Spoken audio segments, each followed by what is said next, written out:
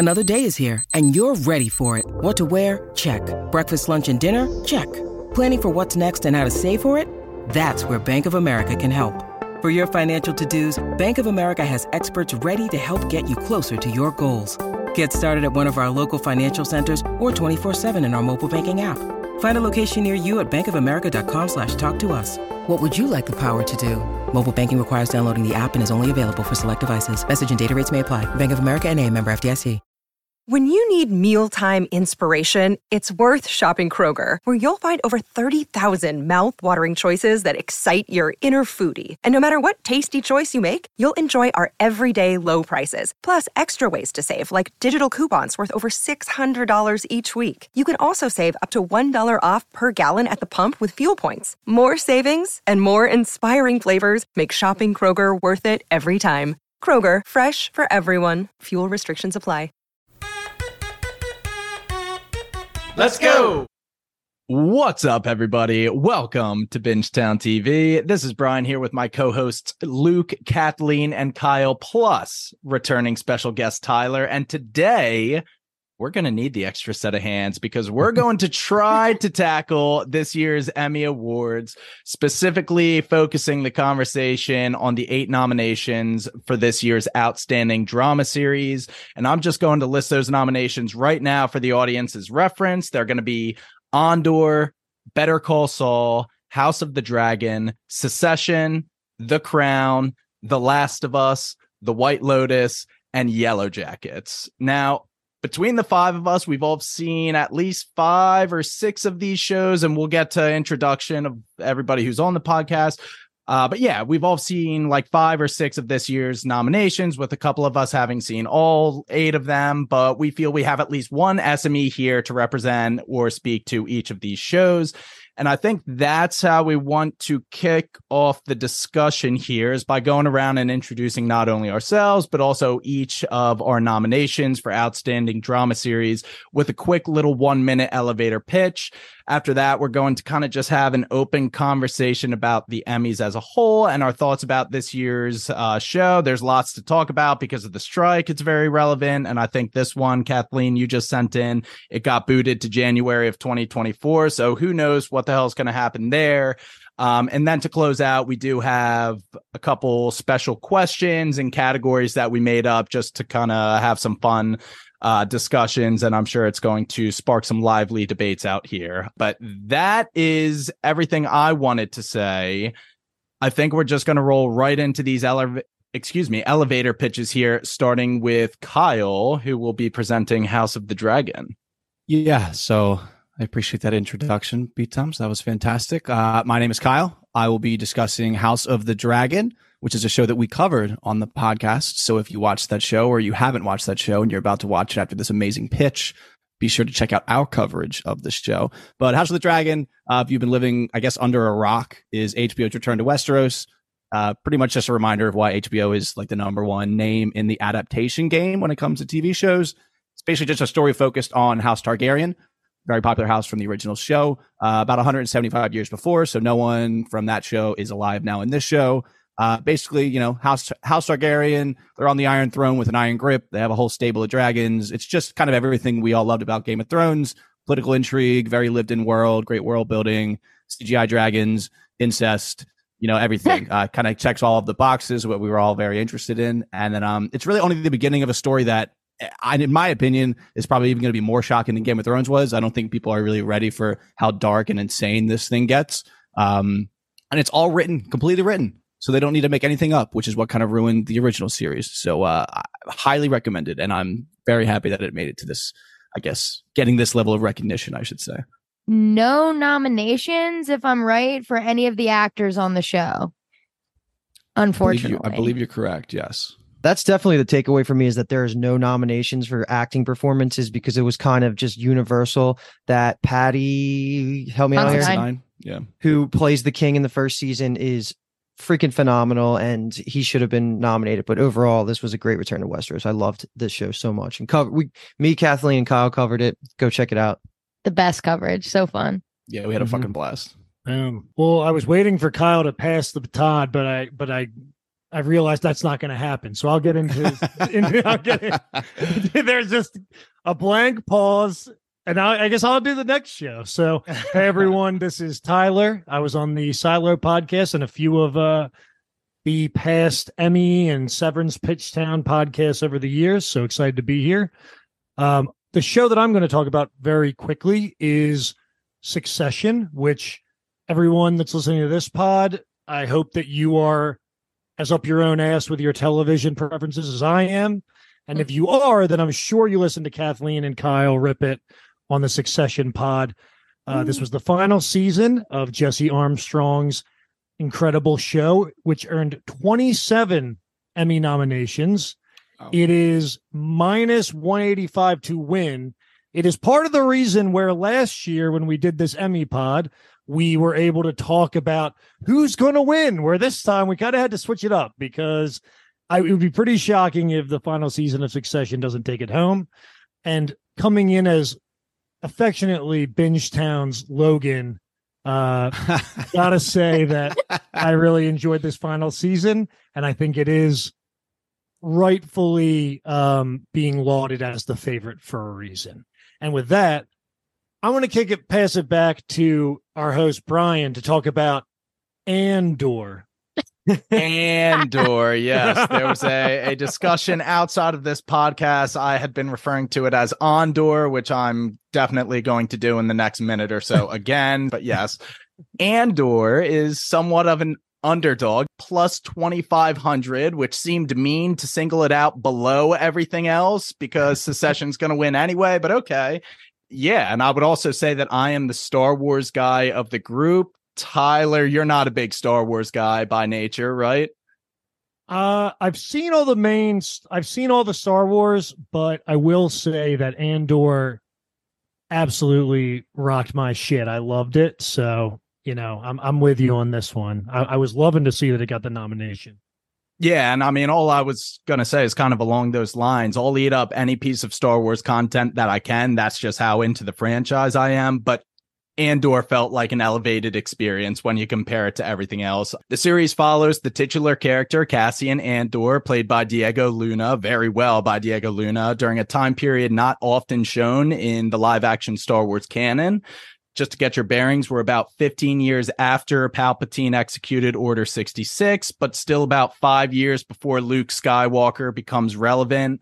So the Empire has a stranglehold on the galaxy, and the rebellion is in its early phases. And the Empire is bad news. I think that's one of the reasons why I love this series so much. Usually when you think Star Wars, you think incompetent stormtroopers who can't hit a shot to save their life. In this show, you're seeing people get executed by blasters. You genuinely feel like our heroes are in danger at every turn. It just doesn't feel like a typical Star Wars story, but rather like a normal human story inside the Star Wars universe. And yeah, it added really good backstory to this character of Andor that if you go on to watch Rogue One will really pay off and probably elevate that movie. So for all these reasons, I just think Andor deserves a seat at this table. Yeah, it's the Star Wars spy show. That's what it is. Oh, yeah. That's the easy way to die. If you don't like the lightsabers, you're going to like the spy story. I, as a non-Star Wars person, watched Andor recently. This is Kathleen, by the way. I've seen 7 of the 8. Andor was the last one I binged right before this, and it was such a good binge. I had randomly seen Rogue One with Jimmy, another Binge Town member, and my dad in theaters because they asked me to go, and I was like, sure. Yeah. I went because I was like, Felicity is 10 out of 10, so I will go. But now I have to watch it again because Andor was so good. So even if you're not, if you don't even have the background, which I did not, I had no idea where we were, I was just ready to rock. It's a great standalone series. So I'm glad I got the nomination too. Again, another show with the nomination for the series itself, but no actors got a nom, which is unfortunate. It is what it is. You had to fit everyone from the White Lotus. You couldn't miss someone.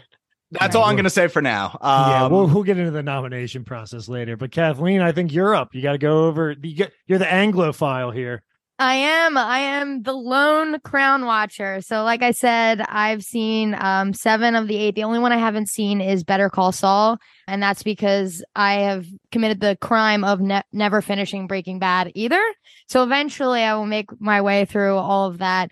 But for The Crown, I'm going to talk a little bit more than the rest because I feel we won't talk about The Crown at all again for the rest of the episode. So for anyone who doesn't know, the show is a dramatization of Queen Elizabeth's reign from like 1940s to current day. But season 5, where we are now, which is what this nomination is for, is in the 90s, like early 90s. But it's the people around her and the scandals and the events that happen in the UK and beyond and everything that the crown or the monarchy has to deal with. But the structure of the show is that the characters get aged up.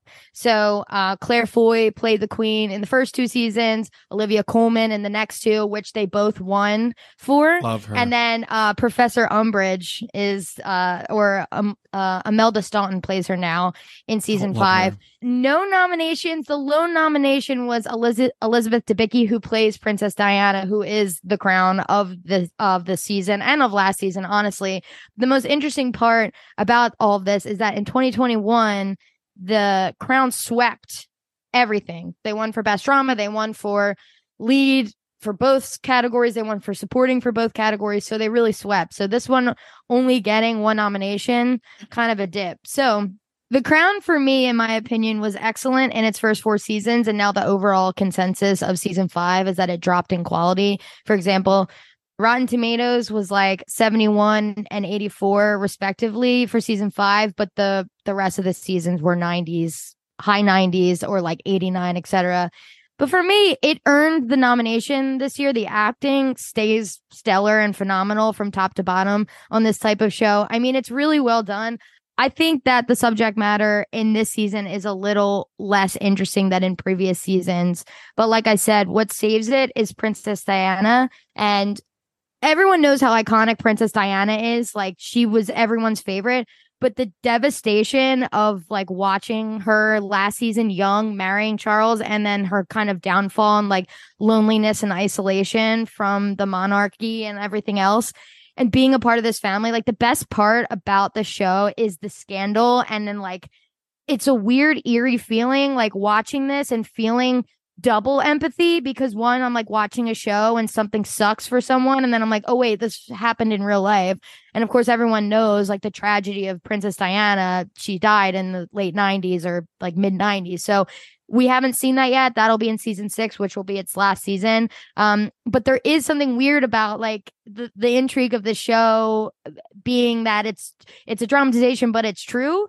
So for me, I think it's really enjoyable. I think it's super well done. The way it's shot and directed and the music beats and everything, I think it's well done. I just think it's not a show for everybody, probably. It's just like, out of all of these shows, it's the least fun, 100%. I mean, I've never seen Better Call Saul, but I assume that's a really fun show. So I understand why people don't watch this show. I know exactly one other person who watches The Crown. But yeah, so as someone who hated AP Euro in high school, I fucking love The Crown, and I do think it deserves the nomination. I don't think it'll win, but I think it deserves the nom, and I don't have anything else to say. It's just that it's a good show. I'm not pitching it to any of you. I'm just saying it's a great yeah, don't think it's up my alley, but I love the idea of aging actors up, and it's actually funny that House of the Dragon did that as well, and it seems that they both were received well. It's hard to pull that off in real life circumstances because of all the actors and stuff, but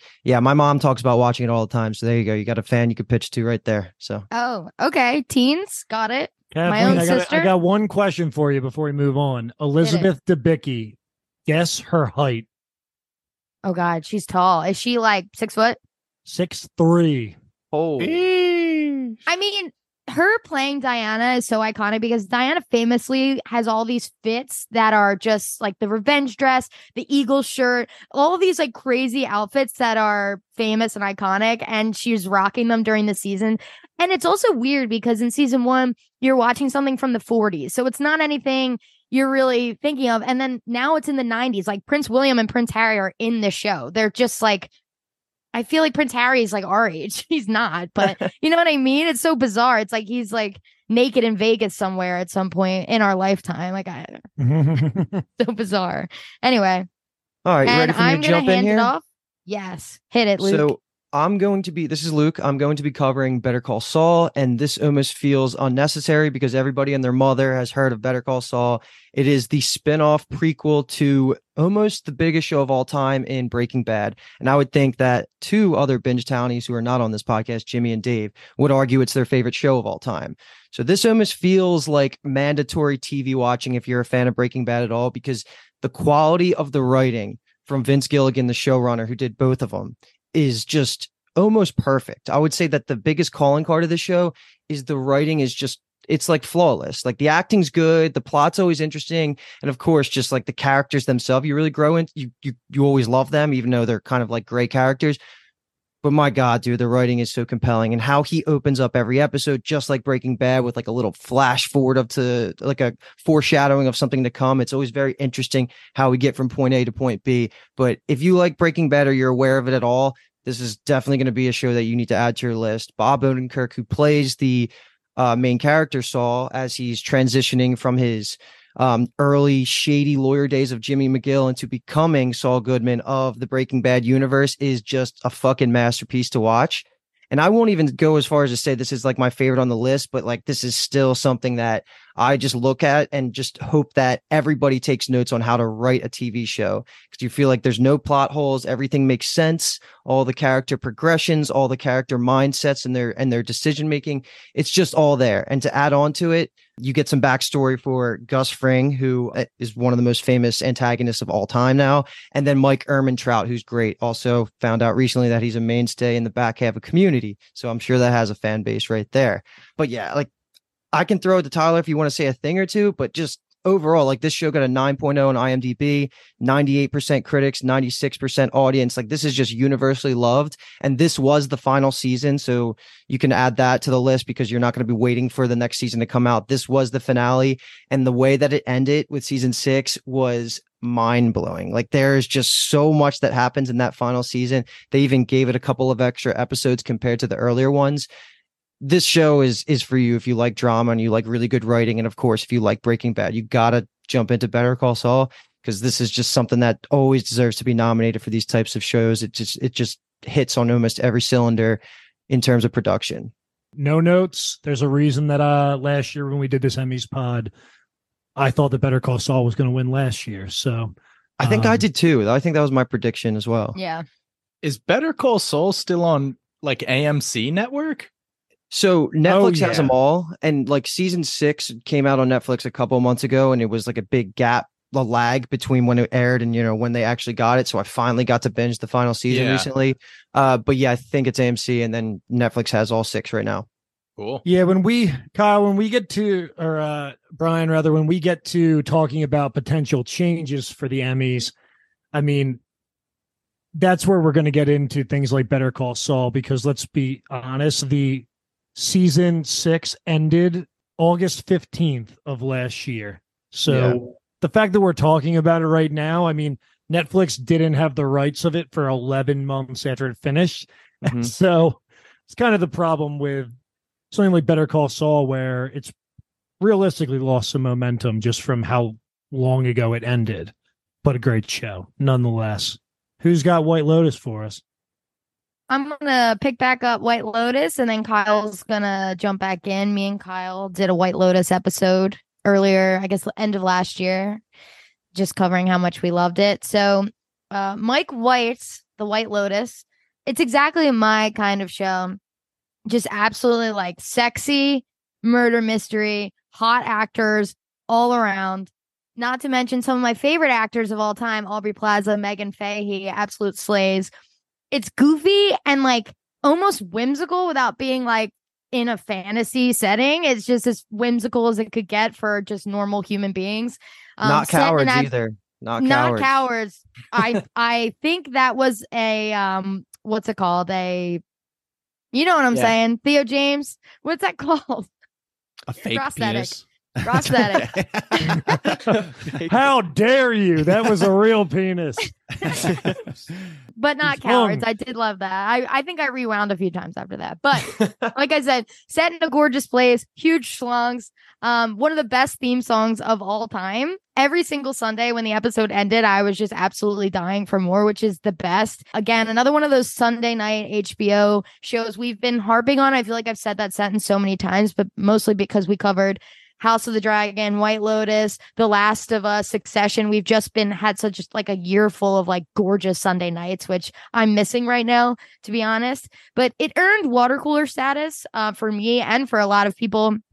And in this day and age, that's really hard to do. There's nothing quite like it. And I loved it so much that I ended up binging Mike White's Survivor season because I just needed to know this man in real life as well. And I was like, what is this mind who created this show? I need to know. But great acting. I think later we're going to have some controversy in how many nominations the actors got for White Lotus.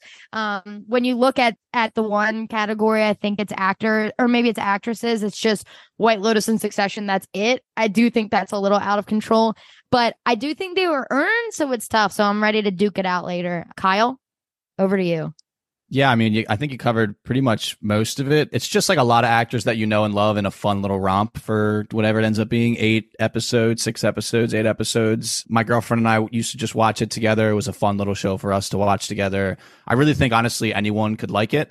I sold it to my sisters. It's kind of like reality television, but like more of like a scripted drama, even though you could obviously make the argument that reality television itself is a scripted drama. Yeah. But yeah, it's just... I don't know. I had a blast watching it. It was really fun to cover as well. It's interesting that it got a drama nom this time when last Emmys it won for limited anthology series, and now it's in the drama category, which is just an interesting little change up for it. Because it got it the same level of acting nominations last time, but it wasn't drama acting nominations. It was limited series nominations, which I think is a better kind of lane for it. But obviously, we'll talk about that later. And we got 2 left, right? We got 2 shows left. Mm-hmm. I'm going to be giving The Last of Us next, but I did just want to say I thought it was a great move having some continuation from season 1 of White Lotus to season 2 through Jennifer Coolidge, but having it otherwise be like its own isolated universe, if you will. So I just thought that played really well from a show perspective. But yes, The Last of Us. I think I'm the only one in this group that has played the video game. Correct. I played a little bit of it, but I know the story. Kid played a little bit. All right. Mm-hmm. Paint me impressed. Yeah, The Last of Us actually going back to the Vegas odds plus 500, which means it's in the thick of it there. It's fighting. It's not going to win, but it's fighting. Yeah, I mean, The Last of Us is just this completely beloved video game, not just because the gameplay is just solid, airtight, but also because this story following Joel and Ellie is brilliant. And you felt like you were really like playing through a movie. That's the quality of the storytelling in the video game. And when you have a source material that is so beloved, there's always going to be this pressure to deliver with a live action adaptation. And specifically for video games, a lot of them don't translate well to the big screen, but HBO just knocked it out of the park. I think they completely captured the essence of what made the story great and for the most part stuck to the original source material as best they could. The few times they did stray were usually positives, such as the Bill and Frank episode, which was one of the most compelling episodes of television I've seen all year. That was an absolutely fantastic narrative change. However, there were sometimes I didn't agree with the slight changes. They just stuck our girl, Melanie Linsky, in there as a villain, like right in the middle of the season. And she stuck out like a sore thumb to anybody who was playing the video games. Like, where did this chick come from? Her motivations were completely out of whack. And I think they just played her into this crazy, unnuanced villain that was just not that good. Also, I probably could have used some more action sequences. This is supposed to be a zombie series after all. And if you played the game, I mean, the only gameplay was you just mowing down zombies. There wasn't a lot of that. Clickers. I'm sorry, get the terminology right. They're called clickers in the Last of Us universe. Sorry, people are ripping their hairs out here. But for the most part, Andor, hold the door. Okay, come on. But for the most part, yeah, they did nail everything that made the game feel special. two video game players. I think Jimmy is way more passionate about it than I am, but most video game players agreed this is one of the best adaptations ever for a video game. Pedro Pascal is just a phenomenal like facial actor. Specifically, he is ascending to just a nailed on A-list celebrity at this point, but he was really able to convey both kind of this mournful, tender side to the character of Joel, but also just turn it on, flip the switch, and show the ruthless side as well. And then Bella Ramsey, she is just an ascending superstar. There is no two ways about it. Might be a little bit early for her to win, but she, again, already has a seat at the table, and it is completely deserved. She is a force to be reckoned with, and Ellie is one of those beloved characters, and she had a lot of the more difficult line deliveries in the game that people were waiting for all of them, and I think she just did an incredible job with the character. So I think they did both of the characters justice, and they stuck to the source material, which is all you can really ask. So yeah, just another HBO home run. And we covered it on the podcast. So if you are convinced now after B-Tom Spiel, then watch along with us in your ears after each episode. Any other comments before I take the last one here? Take us home. We got a long pod ahead of us, man. We got to wrap this. We got to get into that. So I'm going to talk about the final nomination here, and this is one that's near and dear to the Bingetown hearts here because we are going to be talking about Showtime's Yellow Jackets. And we actually covered this on the podcast pretty recently. It was me, Kathleen, Brian, and Dave. We had a blast covering it. This is the second season that we're talking about. And to level set, there is a planned 5-season course for the show. And what this show is about is imagine a group of high schoolers get together and they're on a plane ride because they're the best in the country at soccer. So high school age, I think they're all seniors. They're heading across country and they end up crashing in the northwest of let's call it like Canada, Seattle area, just all wilderness, and they're stuck by themselves. And we find out quickly that all hell breaks loose. I'm talking cannibalism, betrayal, just mystery, intrigue, like all of this is going on. You find this out within the first episode. And what's very interesting about the show and sets it apart is that it actually takes place in two timelines that are going back and forth at the same time. We have the actual crash and what's occurring in the wilderness takes place in the 90s. And then you skip ahead to 20 years and we're following some of the survivors that made it through this horrific nightmare of an experience. And we're seeing them deal with the PTSD and also connecting mysteries that all kind of came out in the wilderness when these girls were together. I want to say that it's probably suffers a little bit from being on Showtime because it doesn't have the backing of HBO or Netflix, but it is a really, really fun show. I'm not surprised that it has the lowest odds on here, or at least tied for the lowest odds at plus 2,500. There's almost no chance it's going to win, especially because the consensus is that season 2 is a little bit worse than season 1. I would argue they're similar, but the mystery kind of rubs off a little bit. But they do have that full set plan of the 5 seasons were written before they started, which is one of my favorite qualities of any TV show because they know where they're going. So I'm just going to trust them. I loved the first 2 seasons. I'll continue to keep watching it.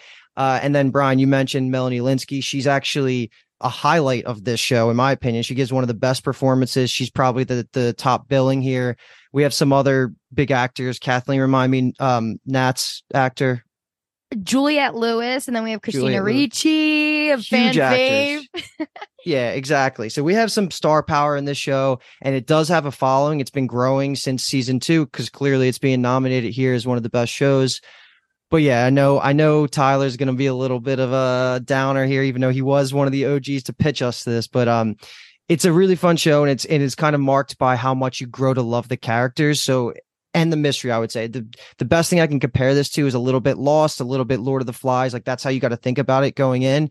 And if you're here for just fun characters that are going to get into some wild, chaotic shit, this is the show for you. I'm the gonna music jump in. Slaps too. I'm sorry. Oh yeah, hell yeah, yeah. it does. Music absolutely slaps. I just wanted to jump in before Tyler had a chance to say anything bad. I wasn't going to say anything. Yeah, we got. There's going to be plenty. No, of we're good. Provoke me. No, we're good. I just adore that show. It gives me the warm and fuzzies for being a cannibal show. I think there's two barriers of entry to Yellow Jackets. One being Showtime, two just being the word cannibal. People immediately think they're going to be icked, and honestly, until season 2, I don't think there's like much of an ick factor.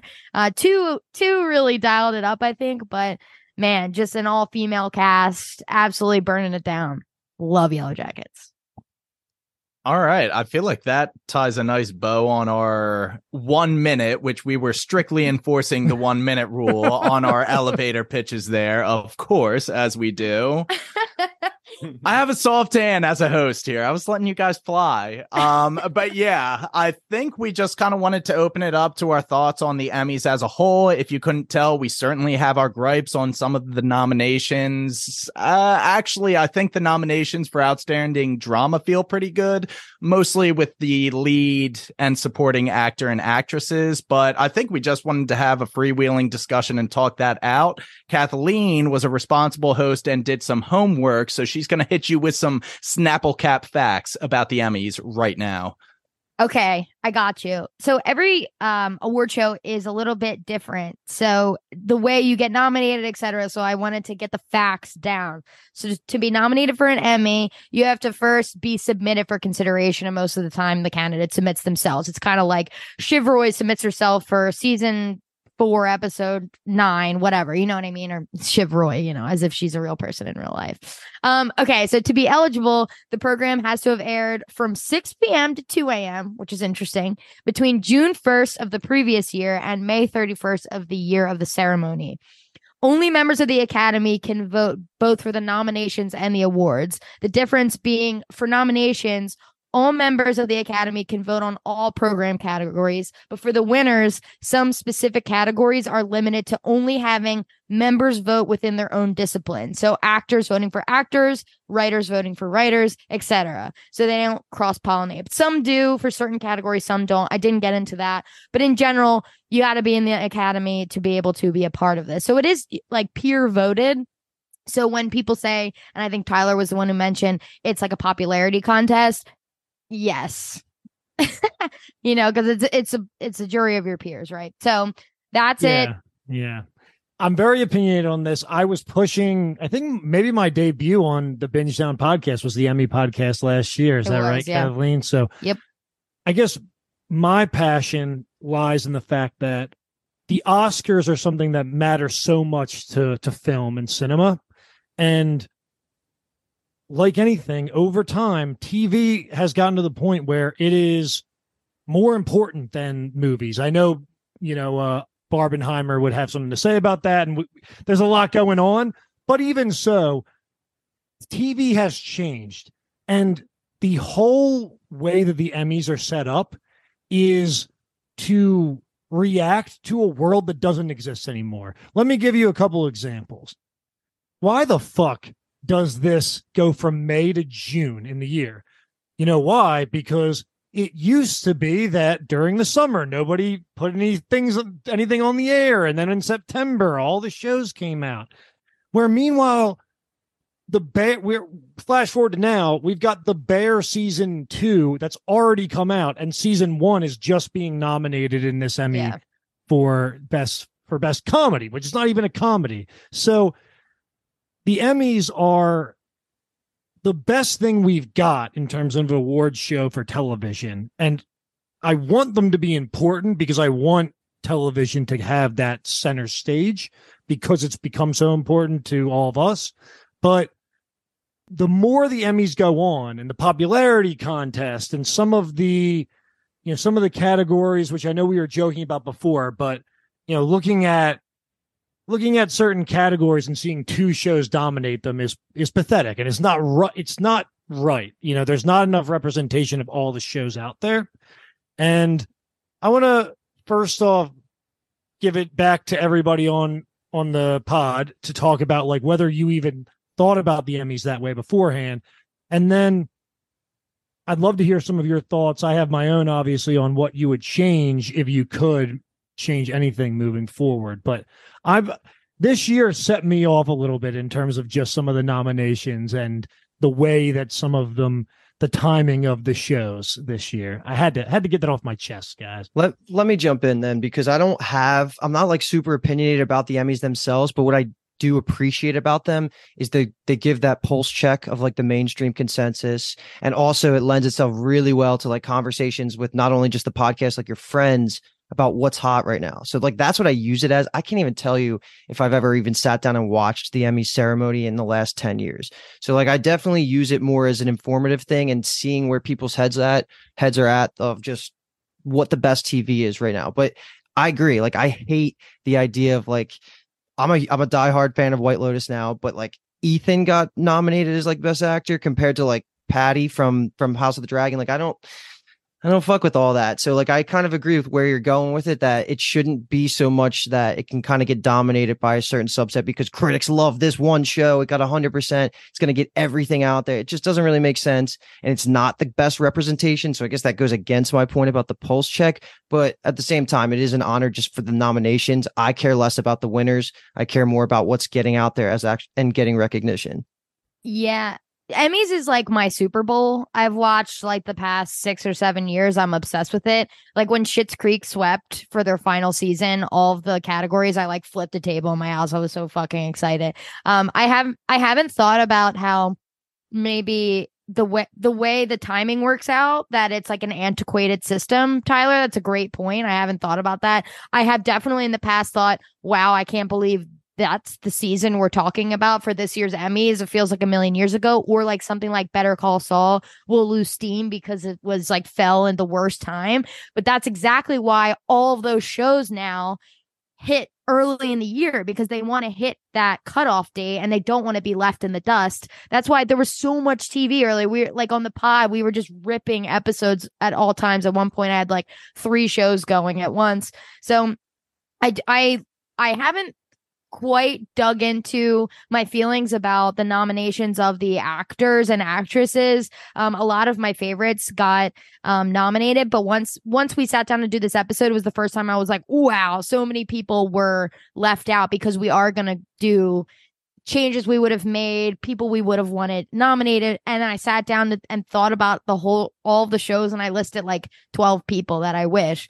So let me throw it back to you guys. Do you think that it would make more sense to cap the amount per category that a show can have? So there's only two noms from Succession allowed in the lead actor. If there's 8 nominations, they can only have 2. Meanwhile, they have 4 in this one. You know what I mean? Can I ask the question that doesn't the word lead suggest that there is one lead and then subsequent others? That seems a little bizarre to Brian.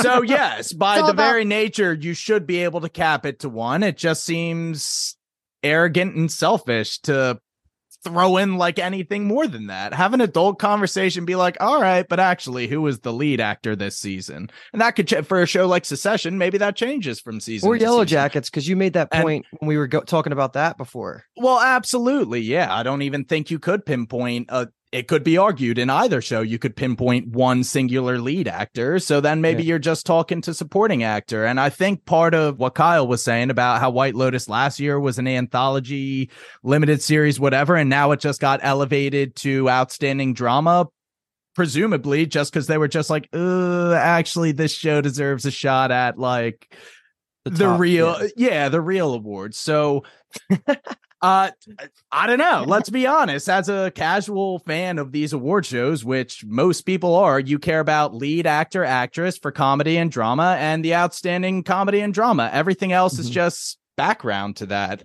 And yeah, I don't know. I think there's a couple things. The voting is clearly whack. If you're getting so many people and lacking that diversity, maybe they can make it like NBA All-Star voting, which is now 1/3 fan, 1/3 coaches and players, 1/3 like beat writers and stuff.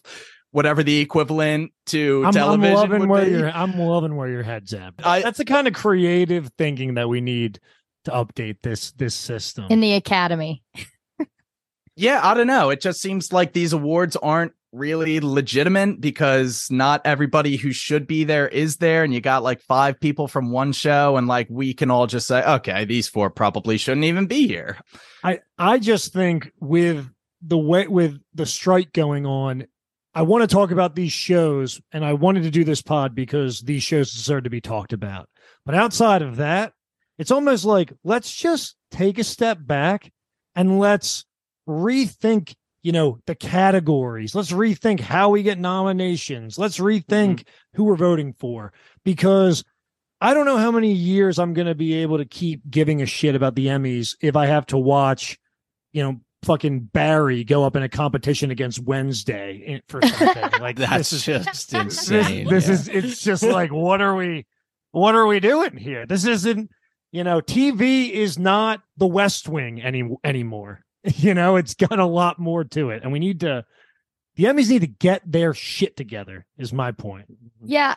I'm going to jump in and say, I think this year's nominations, especially for drama series, is tough because I would say Succession, White Lotus, Yellow Jackets and The Crown are all ensemble. The Crown, maybe you could pick a lead, but they're all fully ensemble. Like Succession, I guess Logan or Kendall used to be the lead, but in this season, it's like, I don't know. It seems like they all had equal playing time on the field. You know what I mean? And then there's other shows like House of the Dragon where you think you can pick, and it is of absolute crying shame that Paddy Considine in his only season in that House of Dragon is not going to get a nomination. That's bullshit because he was fucking excellent. But I do want to say, Brian, kind of to contradict a little bit, is that I think the anthology used to be like one that nobody cared about, but I think it's now coming into its own where there are a lot of really good anthology series. That's one I do really care about. So there are some other ones that I do care about.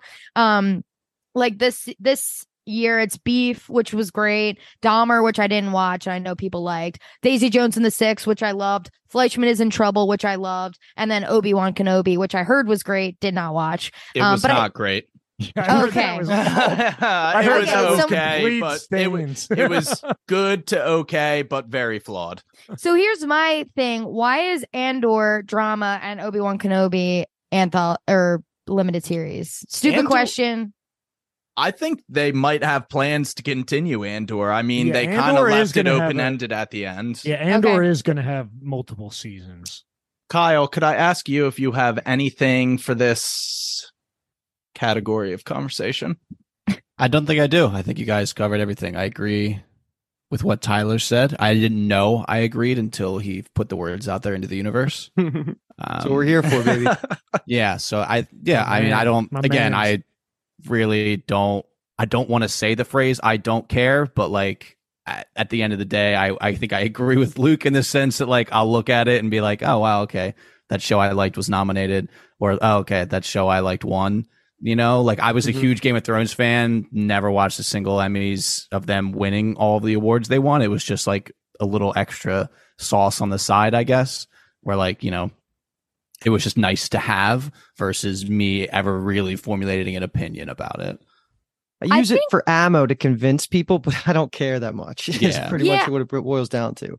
I think there's like a little bit of the Emmys we're missing here, where when you watch the Emmys, it's getting more cringe. First of all, the Emmys are bullshit. All awards are absolute bullshit, but it's fun to see everybody in the same room interacting. And it used to be like there was great monologues and people would do bits like Kristen Wiig and Julia Louis-Dreyfus and Will Ferrell would do a bit. And then when your favorite show wins and you watch the people like crying on stage, giving a speech, like that matters to me. I love TV and I love watching people win and be celebrated for something they worked so hard on.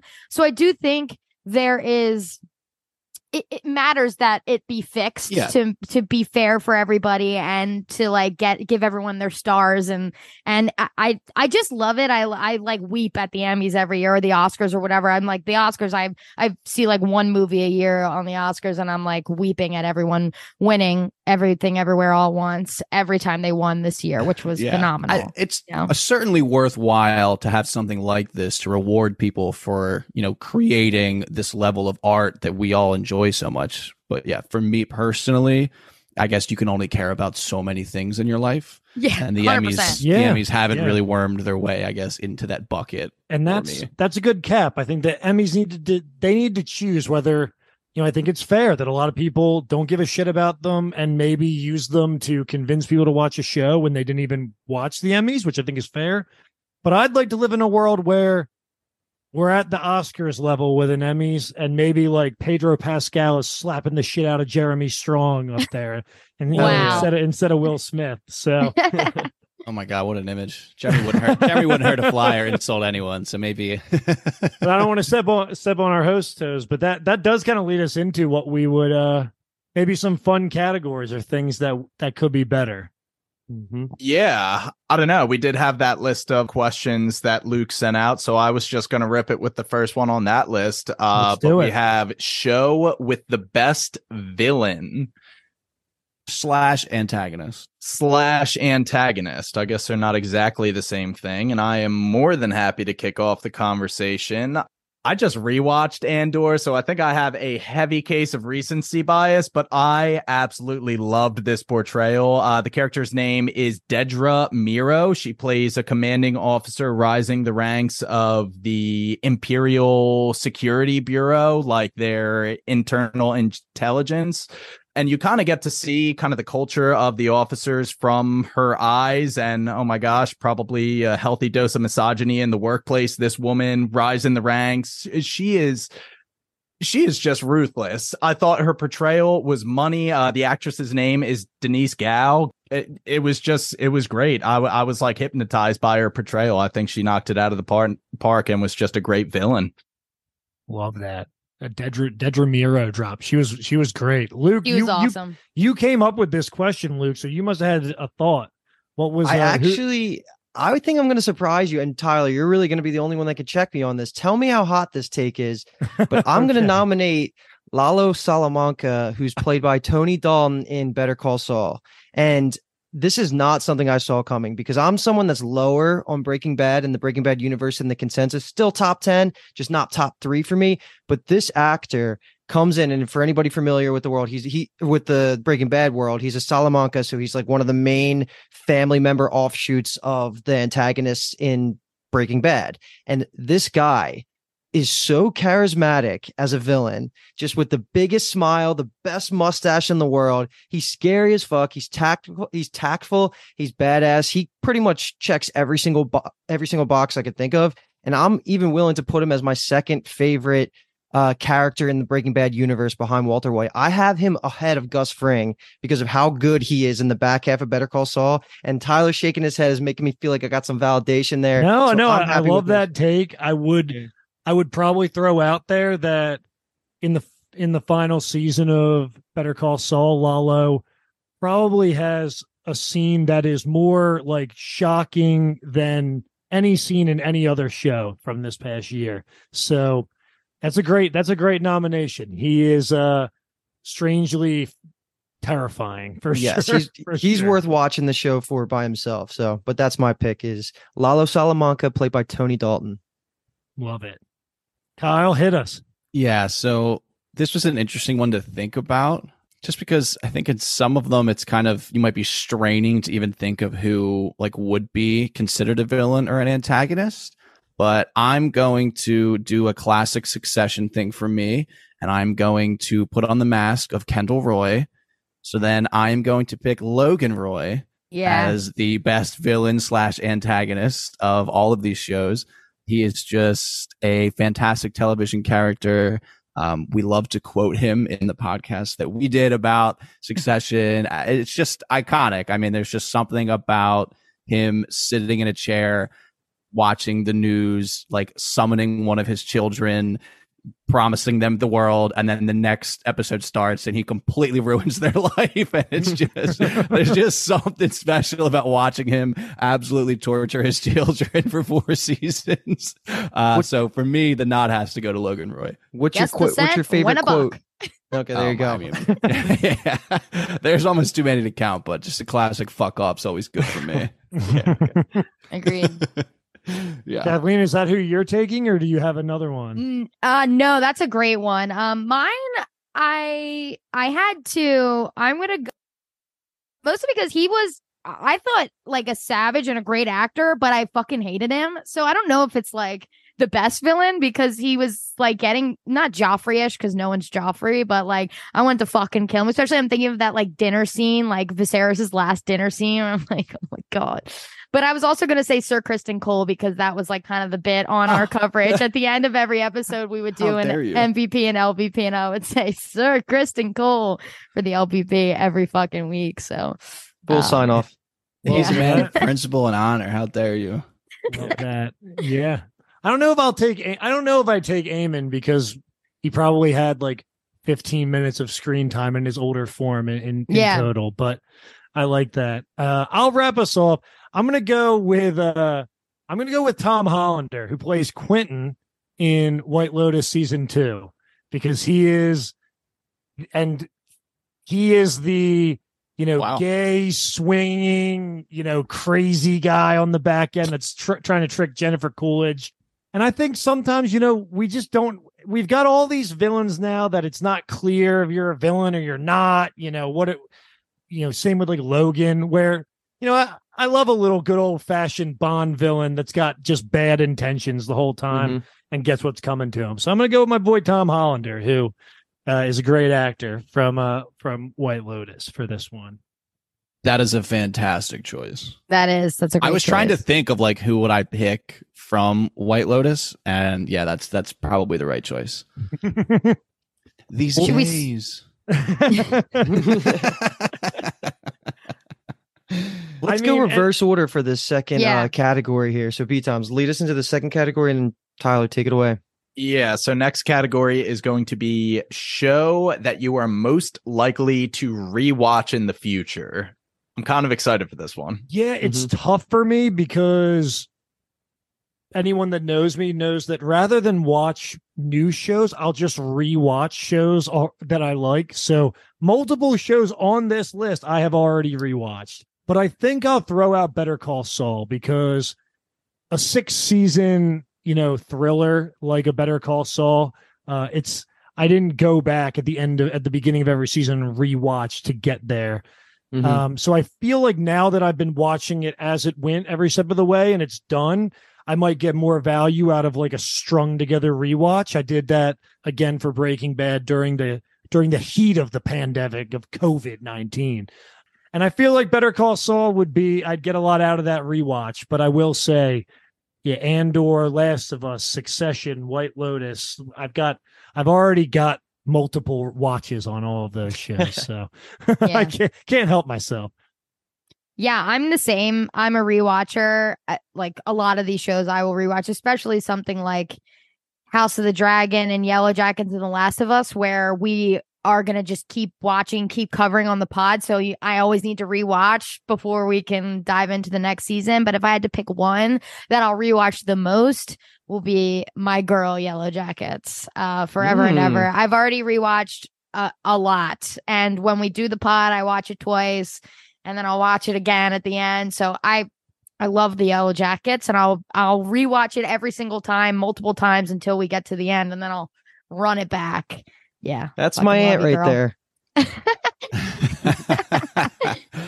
I think in the reverse order is me next. So this is such an interesting question. And I think that the next category is also quite interesting. And I think they kind of, for me, if they play off each other somewhat interestingly, like in terms of most likely to rewatch, like White Lotus feels like the lowest hanging fruit just because it is just like a single season of an anthology show. So in theory, it's the easiest one to rewatch because the commitment level is so much lower.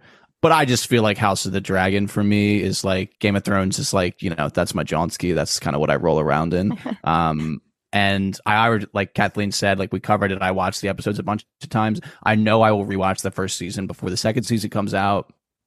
And I'm sure it'll just be one that I periodically go back to. So I think House of the Dragon would be my answer here. I know there's so many that, like Tyler said, that they fight for that spot, but I feel like going with my heart is House of the Dragon. I like that. Brian, I think you're next. Nah, I started. You started? Okay. Time, yeah. All right. So easy answer to follow up Kyle, because I was flirting with the same two, and my reasoning is a little bit different here, but I was so shockingly passionate about White Lotus 2, and I watched it like 3 weeks ago for the first time. It blew my mind how much I loved it. Maybe it was the timing of me just coming back from a vacation of an all-inclusive resort, and it was just something I just binged front to back, season 1 and season 2 in like, I don't know, 6-7 days, whatever it was. Some of these characters are super likable for me. Like they just stand out as like Armand was one of the best things I've he gave the best 100%. performance. Shout out to Frank's. He wasn't Frank, right? Was he Bill or Frank in The Last of Us? In The Last of Us. Best episode of The Last of Us. Yeah, I sure. think he was Who's Frank. Nick Offerman's husband, Pete Tums? I forget who's who. I'm well, like, the actor is Murray Bartlett. So Yeah. Murray Bartlett's the man. I know you He's want to Frank. Frank, yeah. I know you want to Frank. rewatch for Lucia though, so that makes sense. I will be rewatching White Lotus 100 times, but there's no competition here. I'm a slut for fantasy. Give me House of the Dragon all day. That lore and that depth is just there. There wasn't a lot of competition for my answer there, but White Lotus was a close second. Yeah, I think I'm going to say House of the Dragon is mine too, just because I can get lost in Game of Thrones. But for conversation's sake, pretty close second as well is Succession, which I'm surprised I'm the first of the 5 that has even mentioned it. I think they put in a tight 4 seasons. I can't remember the last time a season ended, and I was just like, I don't think I can find many flaws with how they closed out this story. I think season 4 really elevated it, and it was one that could have went on like 3 more seasons just because they could and everybody would still watch it, but they got in, they got out, and the ending was just great. I think this was a really good show from top to bottom, and it's one that I didn't cover on the podcast. I just binged it once, and I am looking forward to going back from the beginning, knowing how it ends, and watching it through those lenses. So Succession, I'm really excited for my second watch through. Man, living in that Succession world for those 10 weeks was divine. Great. And I binged the 3 seasons in 2023 as well, leading up to the 4th. Yeah, my girlfriend, who was also on the pod, was the big Succession girl for years and years. So me and Kyle binged in 2023. So I binged it, and then Kyle was right behind me, texting me lines from the show, and I was just like living in this world, and I was obsessed with it. I'm like so sad it's over. Oh man, you're so right. Also, Brian. I mean, for my money, obviously it's a drama category, but it's definitely the funniest show of all of these two, in my opinion. I guess, I haven't seen Better Call Saul. I can't imagine that Andor has a bunch of comedy in it, but Andor. But Succession, like just a rewatch of letting all the jokes rewash over you, maybe catching some that you missed. Like there's just so many great moments throughout it that just like fun to relive them for sure. All right, so now we are just going to flip our category, and the question is now turning to most likely to never watch again. Now, before we dive in, I want a clarification if this is like an ongoing show. Like, am I not going to continue it? Or like once it's finished and I watched it all, I'll never go back to watch it again? Good call, because mine may continue. Okay. How about we take it either way? Whatever. Yeah, I think feeling. it's either or, honestly. Okay. That works for me. I'm not going first, by the way. I just wanted to get that out. We're gonna, we'll start with me again. We'll snaking. just keep snaking this bad boy. Snake draft. We love fantasy football. Yeah, Hell yeah. in favor of fantasy season. All right. I know I presented it, but for some reason, my knee-jerk reaction to this question was The Last of Us. And I think it might just be because I played the video game, so I didn't get to be like blown away by the story, seeing it for the first time. I'm sure if you didn't play the video game, you were like, whoa, this is insane. But I was constantly comparing it, and there were some minor flaws. And I just think I saw the story through the video game, so when I saw the show, I knew what to expect. And I've also watched it probably twice every episode now, just because I did cover it on the podcast. I don't think I would need to revisit this one in a vacuum. I will, because we'll be covering season 2 for sure, so I'll have to get a rewatch in. But outside of that, I don't feel compelled to revisit The Last of Us. Okay, so I'm going second, and don't hate me here for this one, but I'm going to pick Succession as my answer. It was always an uphill battle for me because this is like the opposite of my genre, and I still loved it, and I can appreciate everything it did objectively near perfect, I will say.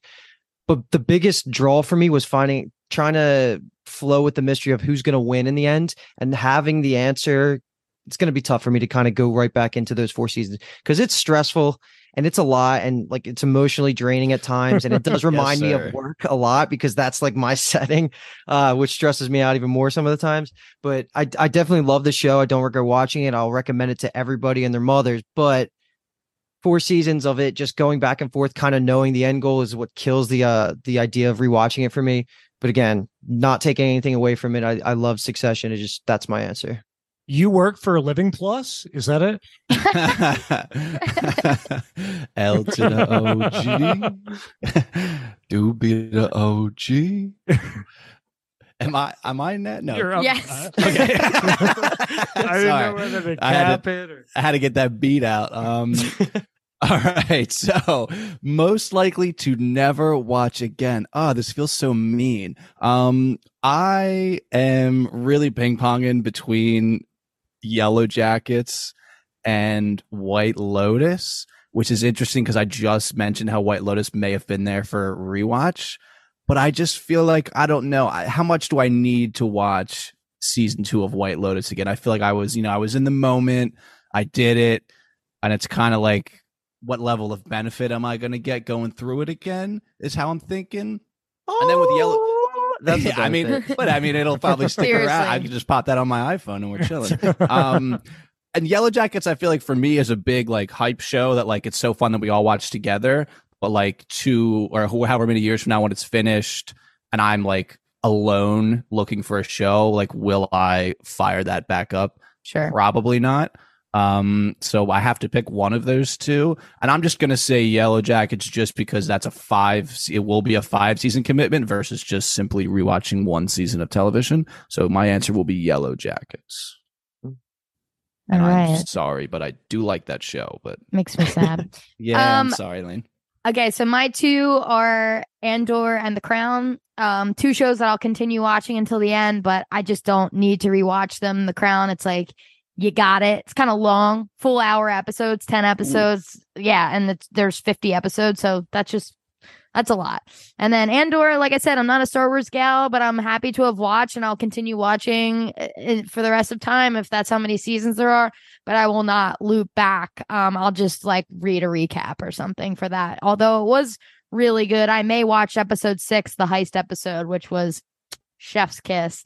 That's the episode that sold me as I was like grinding until the end. I'm like, I gotta know. I got to know what's going on. 6 of 12. So pretty good. I like that. Yeah. I mean, I'm going Yellow Jackets. I am not going to watch season 3 of this show. I'm just putting it out there right now. That is fucking treason. Really jumped the shark for me this season.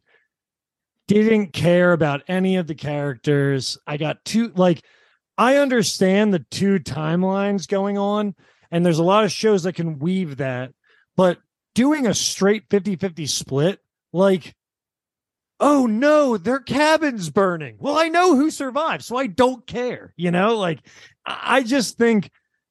And I know that they have 5 seasons, but the difference of a book, something based on a book that has 5 seasons written down, that's already encapsulated versus Yellow Jackets, which has a beginning, an end, and they're just trying to figure out how to get there. And they're like, oh, we made some money. Let's get Frodo on here and just add him into the story. I mean, I don't want to be too much of a downer or have Kathleen put this on pause and run to my house and beat the crap out of me. Steal that mic back.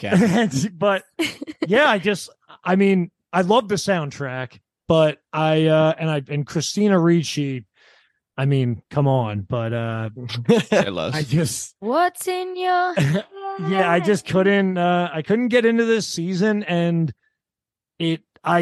I think at some point along the way, I just stopped caring. Maybe it was the slow motion stabbing montage in the finale that really got me to feel like, what am I even watching right now? But okay, can you at least tell me that you love Jeff as a lovable house dad who loves The Last Resort? Headbanging a Papa Roach. I mean, again, I'm not like, I do think like Melanie Linsky is great in it. I think Christina Ricci's great in it.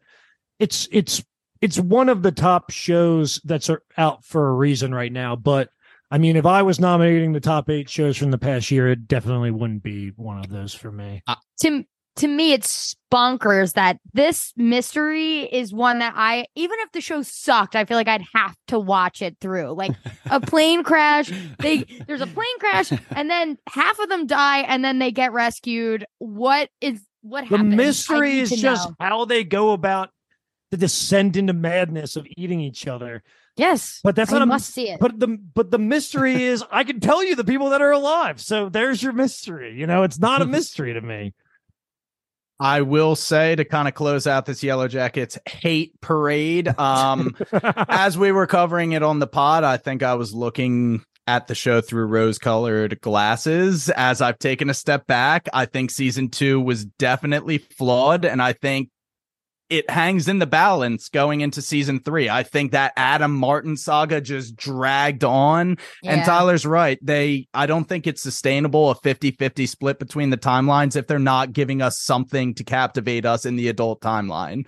So yeah, like I thought personally that we were going to get to a point where, like, in the first episode, you show me how crazy they get. So I don't need seasons and seasons of seasons for them to get there. I would be much more interested if we just cut forward and we weave that through to explain some of the things that are happening in the present time, but then really dive in because, again, like, I don't know, Melanie Lindsay's character, them in the world right now is what I found interesting, but the split between it just completely lost me. My closing comment is just, I am concerned that they have 5 seasons. It does not feel like a 5-season show. I can agree with that. We all kind of agree with that. That's fine. But, I love it. We cover it on the podcast. Go check it out. Okay. Totally worth your time. Don't listen to this guy. For this one, listen to the Silo Pod. As we drag him off the mic and the screen. It's his last words. For this one, I feel we should just say on 3, most likely to recommend to a casual TV. These never work. You always work. Jimmy, I know you're in your wherever you are listening to this, Jimmy. I am trying. We are not doing an on this 3. One, maybe then let's skip it. I feel like we need to like get to the let's skip it. Let's do the last no comments about it. Just say it. Okay.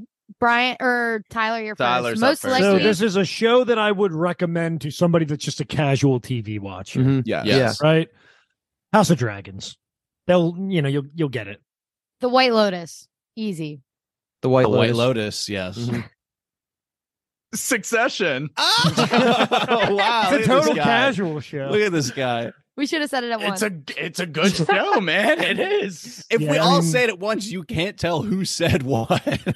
You're not gonna lose any friends telling them to watch Succession. I'll tell you that. Yeah. All right. That's Agreed. All right, host. All right. So wrapping up kind of our questions category segment.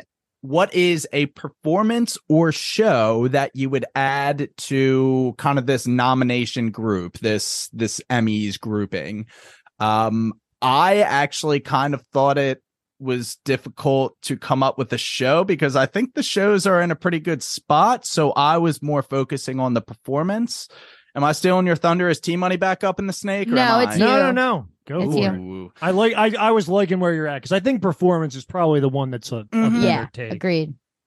I feel like Patty Considine is low-hanging fruit, so let's just take him out of the equation. I do have a couple more. There were 2 people from Andor who I really, really liked. I'm not sure if they were award nomination worthy, so I'm just kind of going to go with Matt Smith as Daemon Targaryen, just because iconic role. He had the look, he did the voice, iconic performance for an iconic character, and I just appreciated what he did. It's been a while since I watched House of the Dragon, and I'm still remembering how much he just jumped off the screen. So yeah, Matt Smith as Daemon Targaryen. Great answer. So I actually have a little bit of a good answer. I have a little bit of a cheat answer, and Tyler kind of alluded to it earlier, but what I would say is that taking it from another category, I wish The Bear was nominated within the same category of shows we're talking about, because It was one of my favorite things I've watched in the last year. Me, Kyle, and Alki did a podcast on it, and we were just like gushing over Great it time. for like an hour. And it star-studded an hour. cast. You want to talk about going over the time we thought? Yeah, go listen to our episode on the Bears season 2. The best thing about it is just like it's a very easy entry level show if you have access to Hulu or whatever it's on, because of how quick some of the episodes are. They're constant. Just the pacing is amazing. I won't like make this a pitch about the Bear. Just go watch it. It is one of the best shows I think in the last year, and it would be fighting there for top 3 if we were throwing it in this list, top 3 or 4. I will say, just for a quick commentary, I watched the Bear season 1, loved it. I just finished the Christmas episode of season 2, and I'm still he's in the pocket. Wrong. do not like the Christmas episode. One way did too wrong. much. Yeah, I'm waiting to understand why you guys are speaking the way you are speaking about season 2. I'm hoping the second. Keep going. I am going to keep going. It feels like Ted Lasso in the food industry and the way that things are going wrong, but then it's so wholesome in the end. I love the show, but yeah, I don't see season 2 there. It's all right. You can have bad opinions. Everyone's Certainly entitled. can, as is my right. Mhm. Kyle, bring it on. Now this is just an interesting question. Did Ted Lasso come out within this? I don't want to nominate it, but now that just got me thinking that you just said that. It's in the comedy bracket. That came out right within the. Yeah, Oh, Ted okay. Lasso is going to win the so comedy bracket. Which It better. Yeah, I am going to. So B Tom's pretty much took the 2 that I was going to talk about. So I will then switch gears and I will operate under the alternative reality of Luke's answer. And I will say that then I'm going to mispronounce his name, and I apologize to my cousin. But Richie. Eben Moss Bacharach, who plays cousin Richie, should for sure, would have been a nominee for me within this drama bracket, which would have broken the chokehold that White Lotus and Succession have on the category at this point. Because I'm even interested. I would love to like run a quote unquote simulation of the Bear slipping into the drama category and seeing if any of those actors would have found their way into the supporting. They wouldn't have, but Richie. So Brian, that answer is something that you couldn't have an opinion on, though. That one specifically, because like the payoff of why he's saying that is what you haven't seen it. Yeah, exactly. Cousin Richie, who is in Andor, by the way. He is in Andor. Yeah. Crazy. Mm-hmm. Yeah. Who does he play? What does he do? Is he a stormtrooper? A guy helping with a bank heist. Yeah, okay. The right. rebellion. Yeah. Guy He's knows part of the good rebellion. scripts. Okay. I know I won't steal Tyler's thunder, but a lot of the Bear talk being in this category is another. I know Tyler always wanted another show that he loves in this drama category that's in comedy. So I won't steal his thunder in case that's what he's going to say. No, you're not stealing my thunder. You're not Okay, stealing- Barry. He always wanted Barry in this one too. And I kind of agree.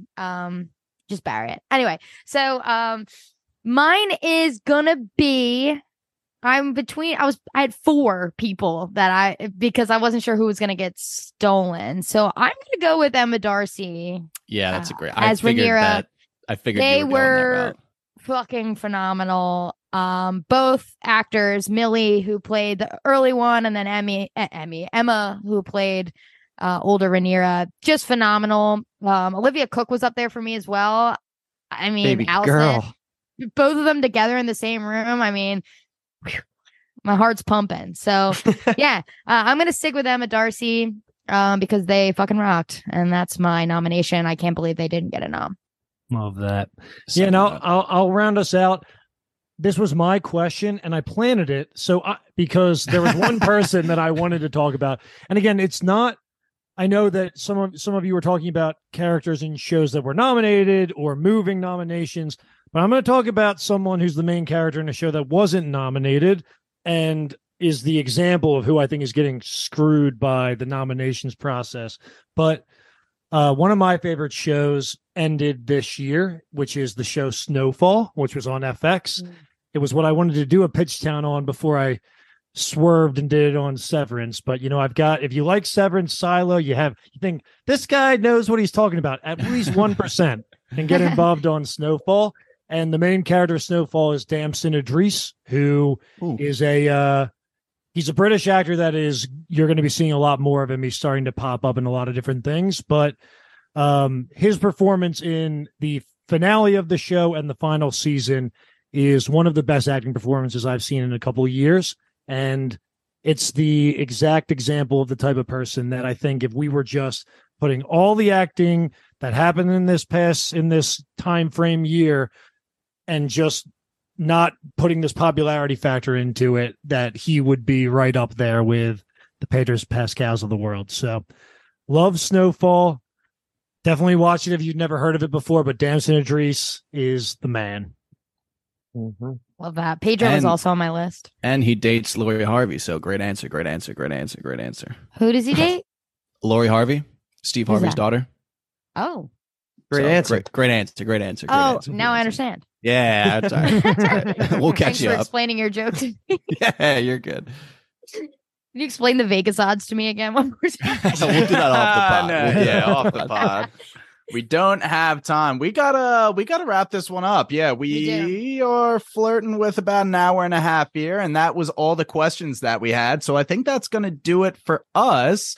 Thanks again to Tyler for stopping by. We always appreciate your input, especially with the Emmys. I believe Luke is the one that said you have a refined palate when it comes to high quality TV shows. So yeah, my pinky is up right now. Listening online, you set the bar high and you do not hold punches, especially against Yellow Jackets, which started to feel kind of personal, but that's okay. That's why we bring you around. It was only really personal to Kathleen, which is a-okay. But yeah, that's going to do it. Hopefully you enjoyed our 2023 Emmys pre-podcast coverage, whatever the hell we're calling it nowadays. As always, if you like what you heard, give Bingetown TV a follow on Twitter and Instagram. Visit us on bingetowntv.com and subscribe to our show on Spotify, YouTube, the Apple Podcast app, really wherever else you may find your podcast. Once again, we are Bingetown TV plus T-Money. And thanks for listening. Fuck off. Fuck off. Nice. You're listening to the Geekscape Network.